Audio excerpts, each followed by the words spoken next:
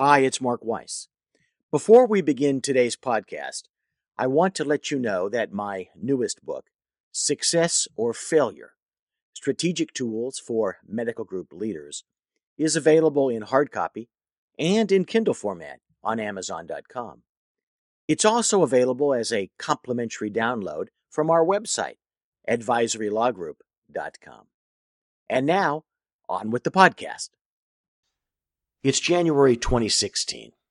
Beautiful weather, birds singing in the trees, squirrels scampering about. But wait a minute, it's 2016 and nothing looks right.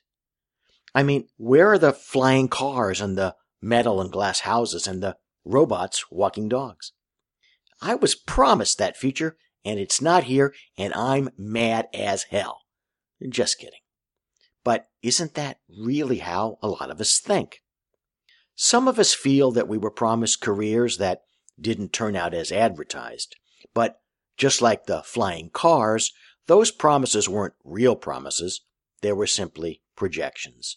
Perhaps projections of what the future had in store. Perhaps just projections of hope. Perhaps just delusions, someone else's or our own. But it's 2016, and there's still a lot of stucco and siding.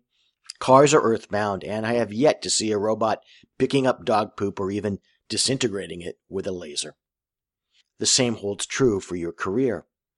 You're forced to live in the real world. Yes, you can try to make your career better. You can change your career. You can stop whining and look for ways to disrupt the path that your career is on. The author, Franz Kafka, said, "In the struggle between yourself and the world, back the world." That's true for most, but does it really have to be true for you?